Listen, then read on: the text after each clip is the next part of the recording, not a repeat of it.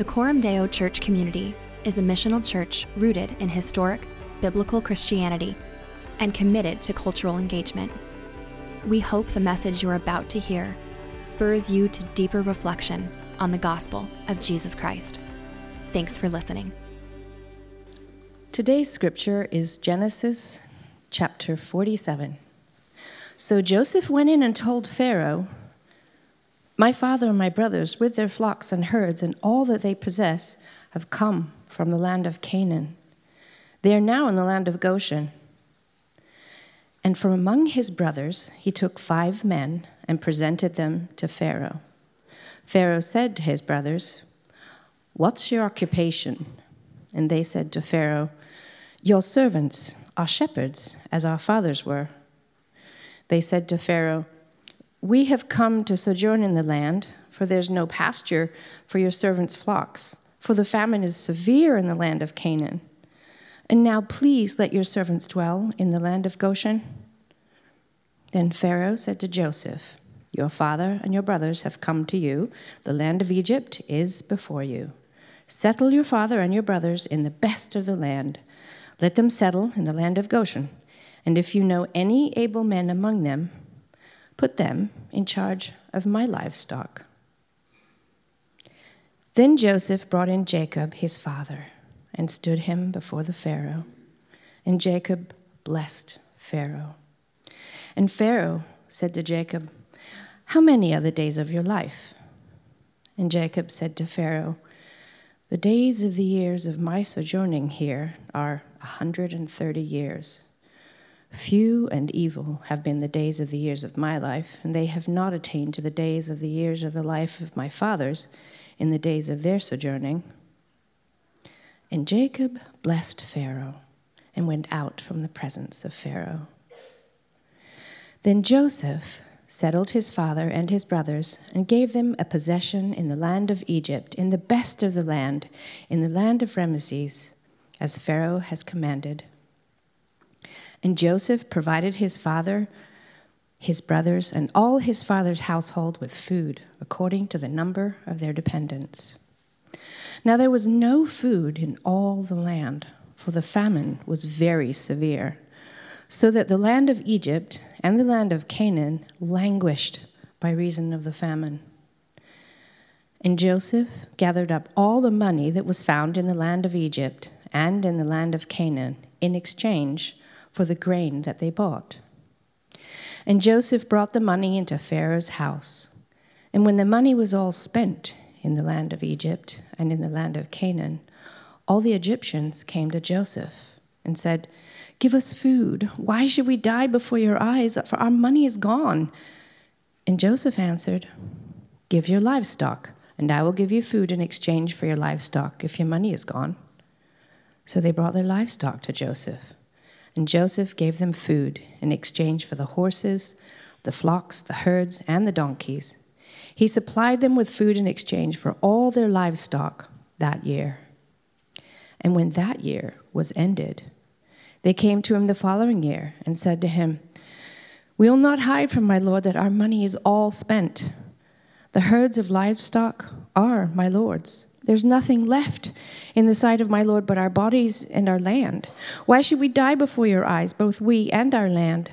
Buy us and our land for food, and we with our land will be servants to Pharaoh. And give us seed that we may live and not die, and that the land may not be desolate." So Joseph bought all the land of Egypt for Pharaoh, for all the Egyptians sold their fields, because the famine was severe on them. The land became Pharaoh's. As for the people, he made servants of them from one end of Egypt to the other. Only the land of priests he did not buy, for the priests had a fixed allowance from Pharaoh and lived on the allowance that Pharaoh gave them. Therefore they did not sell their land. Then Joseph said to the people, "Behold, I have this day bought you and your land for Pharaoh. Now, here is seed for you, and you shall sow the land. And at the harvests you shall give 1/5 to the Pharaoh, and 4/5 shall be your own, as seed for the field, and as food for yourselves and your household, and as food for your little ones." And they said, "You have saved our lives.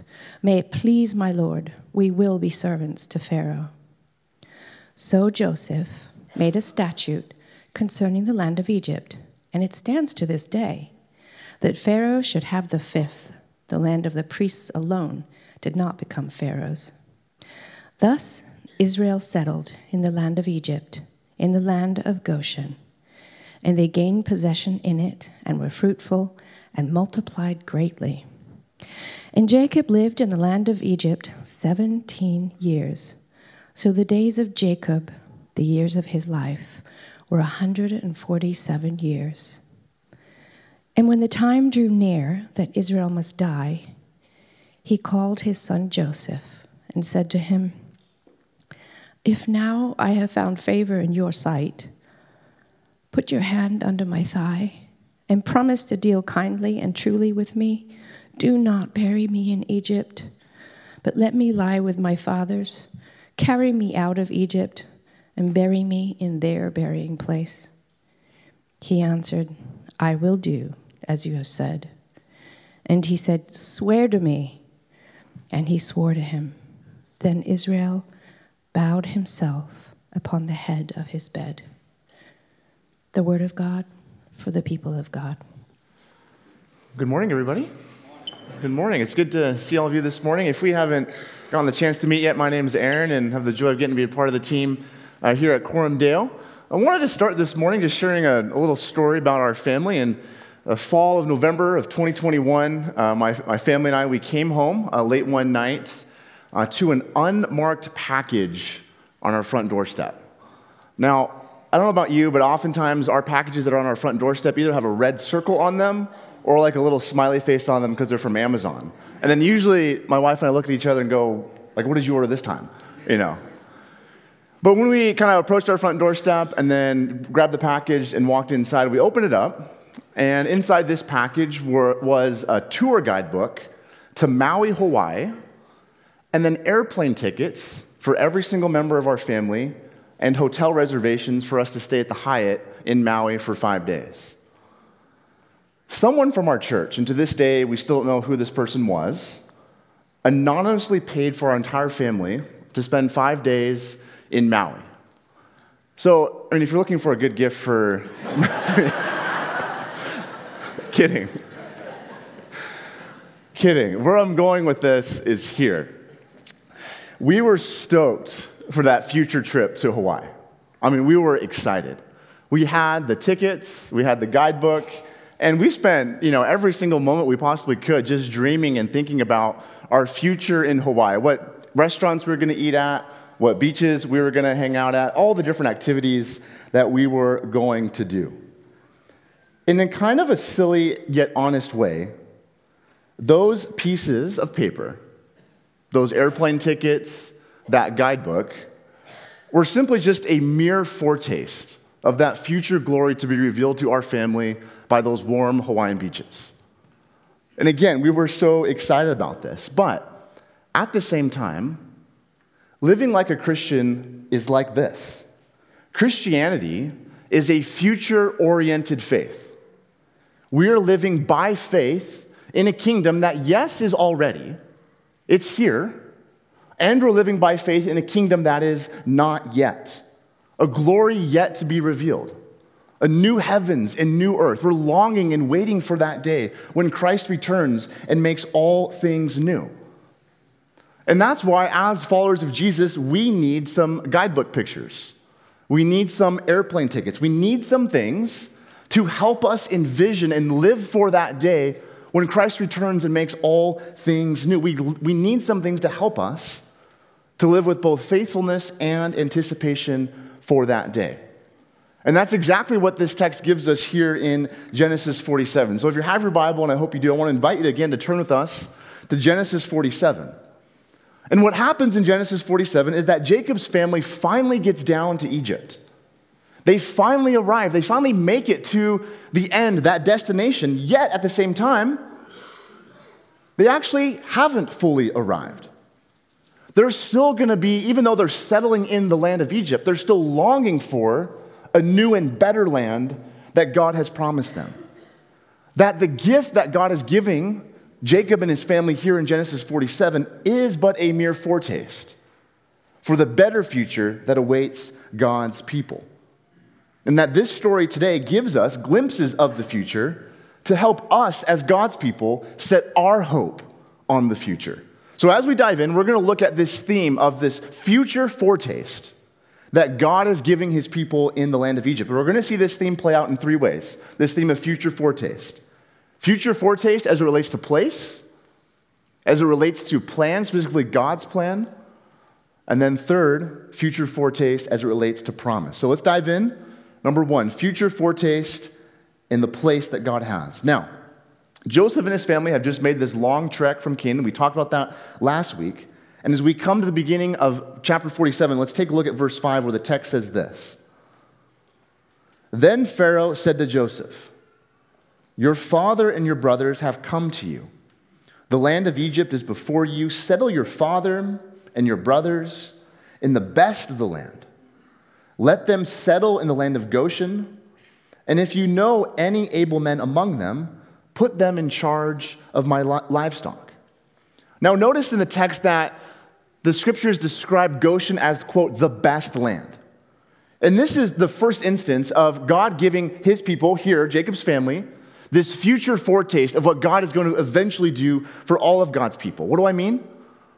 Well, think about it like this. The language of, quote, the land is stock language all throughout the Old Testament, and especially the book of Genesis, for the promised land that God promised Abraham way back in Genesis 12 that he would give to his people. And of course, the land that they're settling here in, the land of Goshen, is for sure not the promised land. But again, the text uses that same language of here now is Jacob, his family Israel, settling in the land. It's but a mere foretaste of what God is going to eventually do with all of Jacob's family years down the road.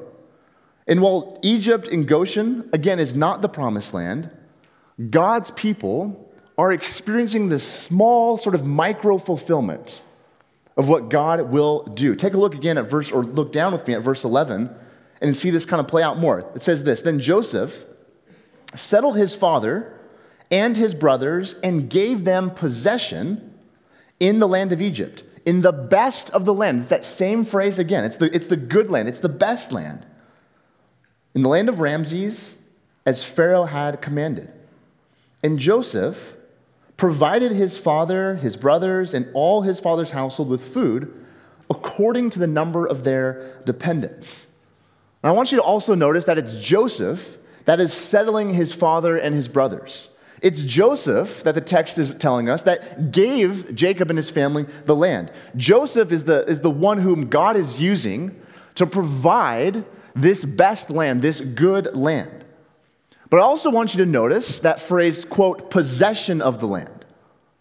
Because that phrase, again, possession of land, is used later on in the Old Testament to describe kind of how God's people begin to take possession of the promised land of Canaan. So here, the narrator, the writer, is using the same language that will later be applied to God's people as they come into the promised land. And so what we're meant to see is here in Genesis 47, God's people are being given this gift of the best land, and using this language of taking possession of the land, we're meant to see here is God again giving this micro, small, mere fulfillment of what later is to come. This isn't the full meal deal.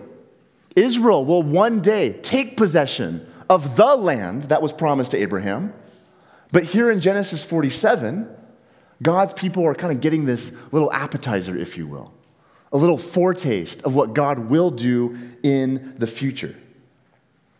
But then, let's take a look at what happens next. This leads us to number 2, future foretaste as it relates to plan. Now, the scene's going to shift a little bit here. As you heard this section read kind of in the middle of 47, you might have been wondering, what's happening here? Like, why is Joseph sort of behaving and acting the way that he does? Like, I know Joseph's had a rough, past few years in Egypt, but why is all of a sudden Joseph in some ways, maybe he's acting kind of like a jerk here. Like he's enslaving the people here in Egypt, and he's kind of doing some stuff that you're like, what's up with that? Well, let's read carefully here, and you'll perhaps be surprised at what we find. Let's start in verse 15. We read this. And when all the money was all spent in the land of Egypt and in the land of Canaan, all the Egyptians came to Joseph and said, "Give us food. Why should we die before your eyes? For our money is gone." Now, kind of real simple observation, just notice what's happening here. They're in the middle of the famine, they've run out of money, and the Egyptians come before Joseph. Remember, Joseph's been kind of installed in this high position of authority, and they come to Joseph just with this very simple request: give us food. But as we kind of read through the narrative, notice what Joseph doesn't do. Joseph just doesn't just give handouts. He doesn't just give the food for free. He says in verse 17 that there's going to be this exchange, that he invites the people to not just, here's some free food, but bring some livestock, and in exchange for livestock, here is some food. And that's why, look at verse 19. Look at what happens next. The livestock's going to run out. A year later, the famine's still happening. So now what? So not only is the money all gone for the people, so also a year later, the livestock is also gone. They come back to Joseph a second time, and we read this in verse 19. Again, why should we die before your eyes, both we and our land? Buy us and our land for food, and we with our land will be servants of Pharaoh. And give us seed that we might live and not die, and that the land may not be desolate. I want you to pay attention to what the text said in verse 19, because we read, the people say to Joseph, "Buy us." What's happening there? Let me tell you what's not happening. This is not Joseph being this oppressive master and sort of lording his authority over the people.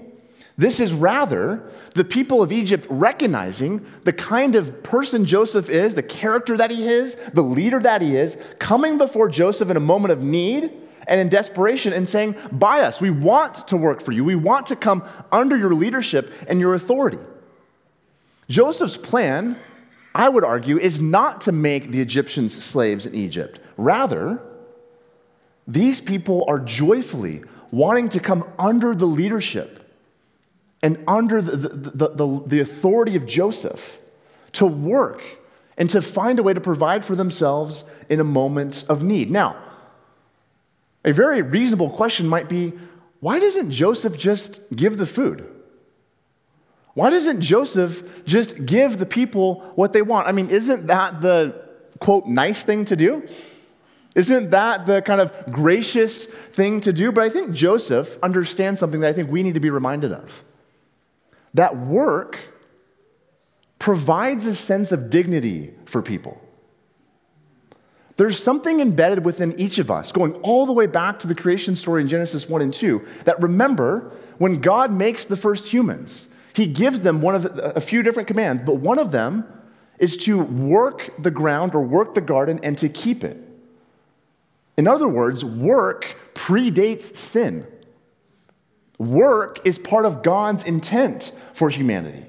So by inviting, if you're Joseph, by inviting the people, inviting the Egyptians to participate in their own provision through work, Joseph is actually giving these people a sense of dignity, a sense of worth, understanding that for them to be able to provide for themselves is actually going to give them the most meaning, the most purpose, the most joy. Empowering people to work and contribute is actually going to honor how we were made, according to Genesis 1 and 2, and glorifies God as his image bearers. And this is why I think Joseph understands something that us, should pay attention to. But I also want to point out, take a look at verse 21. It gets even more interesting. As for the people, verse 21, he made servants of them. We'll talk about that. From one end of Egypt to the other. Now, again, I don't think Joseph is necessarily making or enslaving the people of Egypt here. Remember, I already mentioned in verse 19 that we're told that the people wanted to voluntarily come under Joseph's authority. They said, remember, buy us. We want to work for you. We want to come under your leadership. That's not slavery. And that's especially, just kind of side note here, this is not the slavery we're going to read about in Exodus chapter 1 and 2 that Pharaoh does to the Hebrews. All of that language in Exodus 1 and 2 of oppression and evil and malpractice, all that sort of verbiage is not found here in Genesis 47. So at the very least, we're not meant to see Joseph at all in the likes of Pharaoh in Exodus 1 and 2. Something different is happening here. But I want you to look at verse 21 again in detail with me. And I want you to look at, if you have your Bible in front of you, the footnote in verse 21. And yes, I just said the word footnote in a sermon. So this is going to get fun, all right? Take a look at the footnote in verse 21. If you look at your footnote in the ESV, in verse 21, you're going to read something like this: Samaritan, Septuagint, Vulgate. Those three, the Samaritan, the Septuagint, and the Vulgate, are all manuscripts for the Old Testament. And in verse 21, those three manuscripts have what you probably have in your English Bible: he made servants of them. But your footnote is also going to tell you that in the Hebrew text, which is the primary source text for the Old Testament, the Hebrew text says this: he removed them to their cities. Now, the word servant on one hand and the word remove on the other are almost identical. They're just one small little kind of dash or letter off, and that's what makes the difference. And what possibly happened is that as the scribes were kind of hand copying these manuscripts, one scribe potentially had trouble reading the other scribe's handwriting, so the last little kind of dash, if you will, of a letter got changed. And that one little dash, one little difference on the letter makes all the difference between reading on one hand, he made them servants on one hand, or with what the Hebrew text actually says, he removed them to their cities. If you remember from earlier, though, in the story, it's where the cities is where actually all the food and the provisions are being kept. So if the text reads, he removed them to their cities, as it does in the Hebrew, what we're meant to see actually is Joseph is actually a life-giving figure in this moment. Joseph is providing life and sustenance and provision for the people. But there's actually even a deeper and I would say greater payoff here, because that word for remove them is the same word that gets translated all over the Torah and the Old Testament as Passover. So what you could read, and what's in there in the text, is that Joseph passed them over or delivered them to the cities. So not only is Joseph delivering them towards more provision, but here Joseph, the leader, is delivering or passing over the people here in Egypt. And what's happening here? Again, we are seeing just a glimpse, a mere future foretaste of the work that God will someday do in the future. And what story does Passover evoke in all our minds and imaginations? Exodus, right? Where God, by his grace, delivers or passes over the people who by faith put the blood of the lamb on the doorpost. And here in Genesis 47, we're reading a story about how God's man, Joseph, delivers or passes over God's people, and not even just God's people, it's the Egyptians, the foreign people, and delivers them with provision and salvation and life.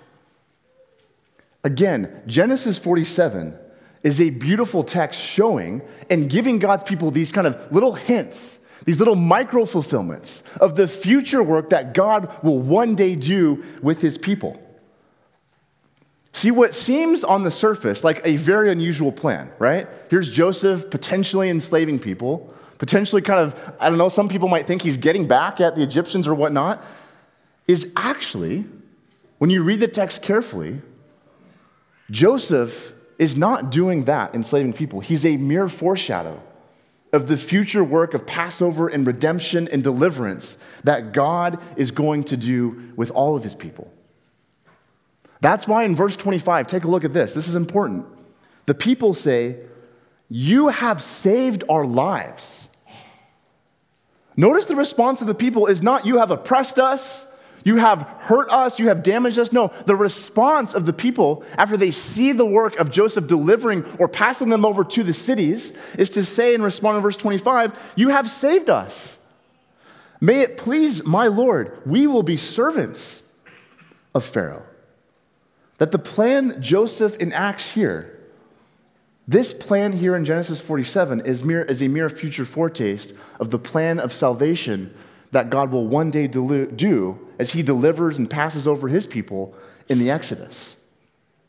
Which leads us then to our third and final point. If we've looked at future foretaste as it relates to place and as it relates to plan, let's look at how future foretaste relates to promise. Look at verse 27. Thus Israel, which is again the other name for Jacob in this instance, thus Israel or Jacob settled in the land of Egypt, in the land of Goshen.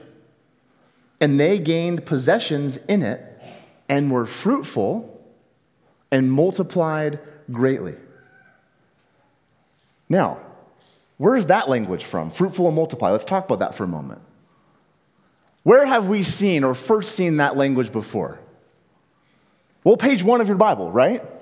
Genesis chapter 1. Remember the blessing that God gives the first man and woman, be fruitful and multiply and fill the earth and subdue it? Now, what's interesting is Genesis 1's the first time that phrase is used, be fruitful and multiply. And that phrase is used like rinse and repeat all over the book of Genesis. Fruitful and multiply, fruitful and multiply. But up until this point in Genesis 47, every single time that phrase, fruitful and multiply, is used in either two contexts. Either God commanding his people to be fruitful and multiply, or, and kind of very similarly, God promising that his people would be fruitful and multiply. Here, in Genesis 47, is the first time that we're actually seeing the fruitful and multiply fulfillment come to fruition.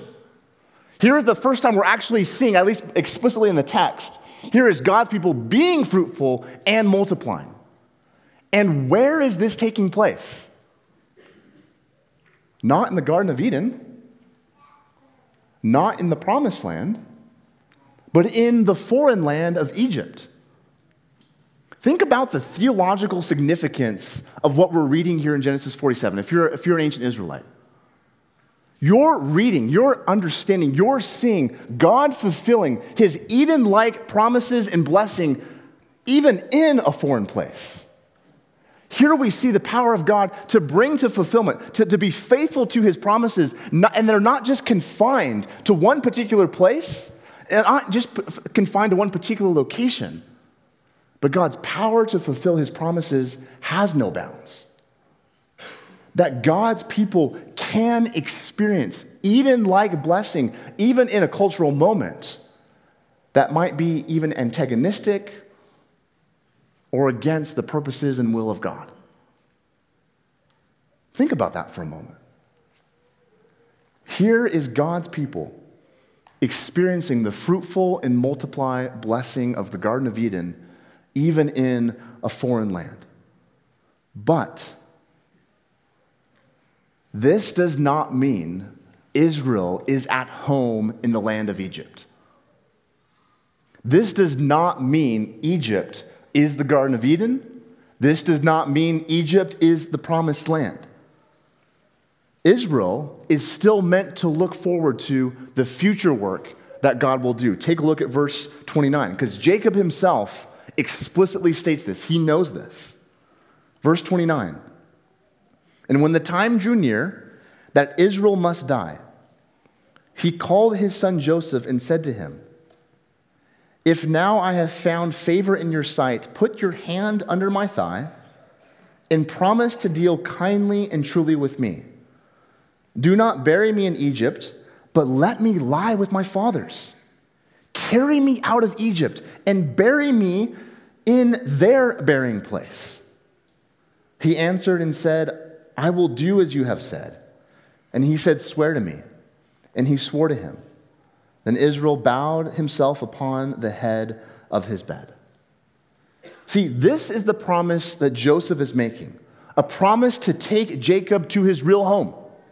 Promise to deal kindly with me. It's this promise of steadfast love and faithfulness. And Jacob knows, friends, That even though there's Eden-like blessing taking place in Egypt, in the land of Goshen, Jacob knows that Egypt is not my home. Egypt is not where I'm going to find fulfillment. Despite all of the blessing and the life and the goodness that God is so graciously giving, not only Israel, the people, and also the Egyptians, despite all of the good things that God is doing here in Genesis 47, Jacob gets the main point. That Egypt is not where I belong. Egypt is not my home. And that's why he's asking and imploring Joseph, don't bury me here. That God has something future for you and for our family. That there is a land that he is going to give us. And that's where I belong. That despite the blessing in life that God's people are experiencing, Jacob knows the land of Egypt is not my home. Someone who I think really understands this well in kind of our modern cultural moment is pastor and author Tim Keller. Many of you probably are familiar with him and kind of know some of his story in the recent years. He's been recently diagnosed with pancreatic cancer. And about a year and a half or so ago, he wrote this article in The Atlantic, kind of him and Kathy kind of describing, Kathy, his wife, kind of describing their experience through the difficulty of understanding that Tim has been diagnosed with cancer. And this is a short section of what he wrote in this article. Tim Keller writes this: to our surprise and encouragement, Kathy and I have discovered that the less we attempt to make this world into heaven, the more we are able to enjoy it. No longer are we burdening it with demands impossible for it to fulfill. We have found that the simplest things, from sun on the water and the flowers in the vase to our own embraces, sex and conversation, bring more joy than ever. This has taken us by surprise. This change was not an overnight revolution. As God's reality dawns more on my heart, slowly and painfully, and through many tears, the simplest pleasures of this world have become a source of daily happiness. But it is only as I have become, for lack of a better term, more heavenly minded that I can see the material world for the astonishingly good divine gift that it is. Do you see what Keller's getting at there? That there is a way to rightly enjoy the good things God gives us here in this world. There is a right way to enjoy and be glad and to celebrate all of the amazing, wonderful, even Eden-like blessings that God wants to give us and allows us to enjoy in this world. But when we make those things ultimate, when we make those things the things we are living for and the things that we put our hope in, we actually don't enjoy them as we should. Our orders are off. Our longings are off. But it is only when we have our hope in something future, the hope that God has given us in heaven with him, that we are actually able to rightly enjoy the things here in the present. See, for Jacob, and for all his flaws, can see past the surface of things that in many ways are very good for him. He's in the best land. He's being provided for. His people are experiencing Eden-like blessing, yet still, Jacob says, Egypt is not my home.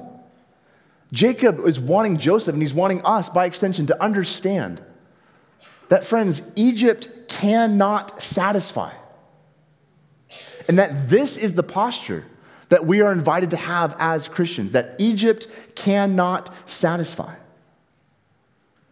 That we are often tempted to put all our eggs into the basket of the here and now, to load all of our hopes and dreams and all of our ambitions into what we can see and touch and taste, and all of those things may be good in and of themselves. And that God may, and often does, give us a future foretaste of the good things that he will continue to do. But that does not mean Egypt can satisfy, because friends, again, Egypt cannot satisfy. Back in California, in our church there, one of the people that I loved getting to talk with and getting to pray with was an older lady in our church named Anne. And Anne was this sweet old lady. She would often show up to church on Sunday mornings well before I even would get there, and I was usually one of the first people there. And she would be there praying in the sanctuary and praying over the whole Sunday gathering, and would spend hours upon hours throughout the week praying in our little church out there. And one of the things that I kept noticing as I kept having conversations with Anne, she'd often come up to my office and want to pray there, was that she had this genuine and sincere hope and this sincere realization that Egypt cannot satisfy. That she demonstrated this longing and this desire to want to be with Jesus and to be with him in his presence. She had this longing and this sense of praying for, God, we want more of your kingdom, more of your purposes and will to happen here, recognizing that this world cannot satisfy. And it was very challenging for me. Because so often for myself, I'm just trying to get through the day. I'm just trying to make it through the next few hours, let alone thinking about some future hope that I have. But Anne was just this beautiful reminder almost every single day that we're living for something more than the here and now. That we have a deeper and better hope than just the here and now. And I don't know about you. How often do you intentionally think about and worship God for the future hope that you have? How often are you longing for that hope that we have in Christ, that he will return and make all things new, that Egypt, this world, cannot satisfy? Because, friends, it is so easy to allow just the here and now to consume all of our thoughts and our worries and our everything about our daily lives. But what the scriptures and what Genesis 47 is inviting you and me to consider is that the good things God gives us, the blessings that God gives us, the Eden-like promises that he fulfills in this life are meant to point us to something greater, are meant to point us to the future hope that we have when he will return and make all things new, and that we will enjoy him and be with him and worship him fully and be fully transformed into more and more of his image. C.S. Lewis, I think, gets it right when he says, aim at heaven and you will get earth thrown in, but aim at earth and you will get neither. And we've been saying in this series through Joseph that the story of Joseph just points to and foreshadows the work that Jesus Christ will do. That the actions of Joseph are just but a mere foretaste, a mere appetizer for the work that Christ comes to do for you and for me. I mean, friends, think about it. Moments before Jesus was handed over to be crucified, he told his followers, and by extension us, that I go to prepare a place for you. And that, friends, if you're a follower of Jesus right here in this room, that in many ways, we get to experience that reality right now. That as we abide with him and remain with him, that we have a place and a home in his kingdom. That we get to experience and enjoy his presence right now. And at the same time, we long for the day. We long for that moment where we get to be in his place, his home, fully experiencing and enjoying his presence. And likewise, Jesus, his life, his death, his resurrection is the plan. It's the plan to save sinners like you and me, a plan that begins now if you're a follower of Jesus and extends forward all into eternity. And that there will be a day where this plan is fully consummated and we get to see Jesus face to face. And the promise that was made to Abraham, which in many ways is being fulfilled in small micro ways here in Genesis 47, gets more and more fulfilled in the book of Exodus, in the Passover, and the deliverance. Gets fulfilled as Israel goes into the promised land in Joshua, and is fulfilled even more and more, pointing forward through the prophets to Jesus himself.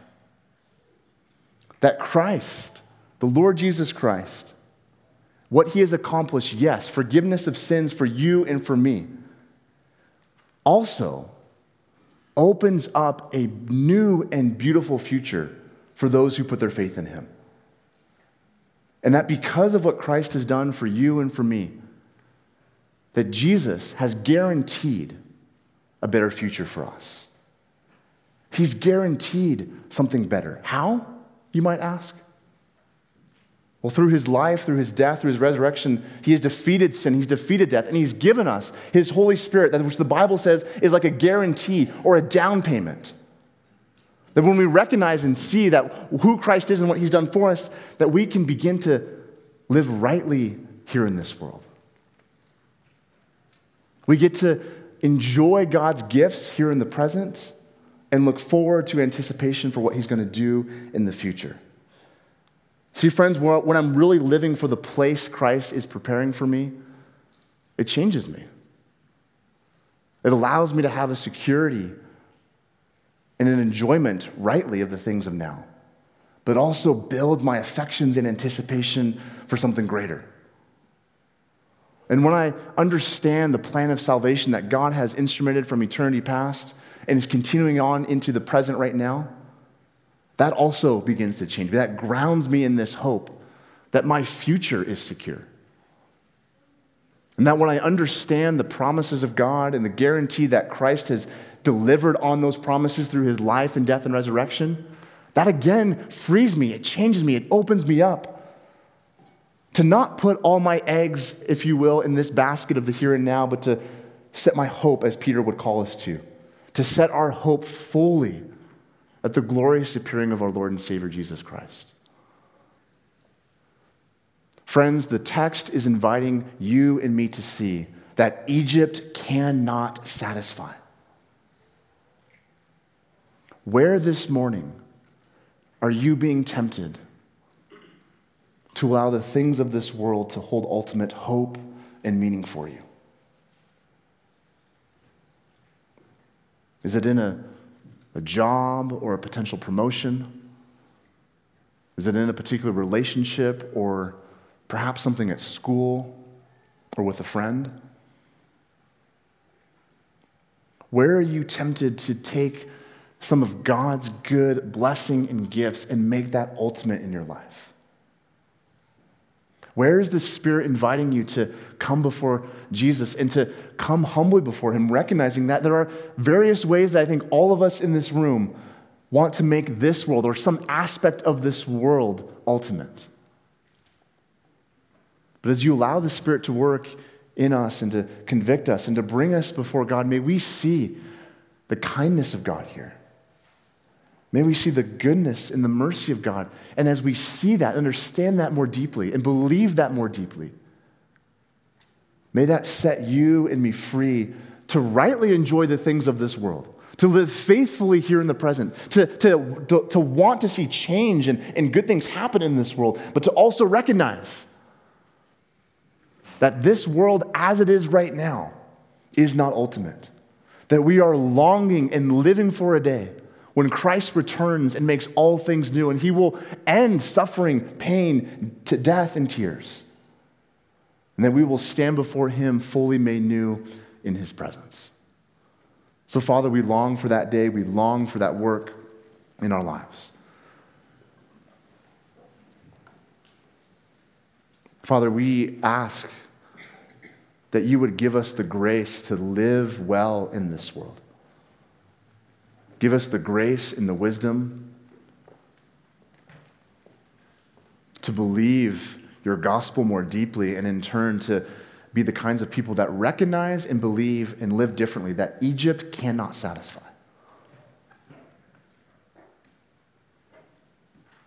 God, I pray that you would reveal to us areas in our own lives and our own stories where we are tempted to want to make something or anything of this world ultimate. God, I pray that you would help us to rightly enjoy you and the things that you've given us. Help us to live faithfully now in the present, but to live with anticipation and hope for the work that you've promised to do. So Jesus, we love you only because you first loved us. And we ask again for your grace, your mercy, and forgiveness this morning. And it's in your name we pray. Amen.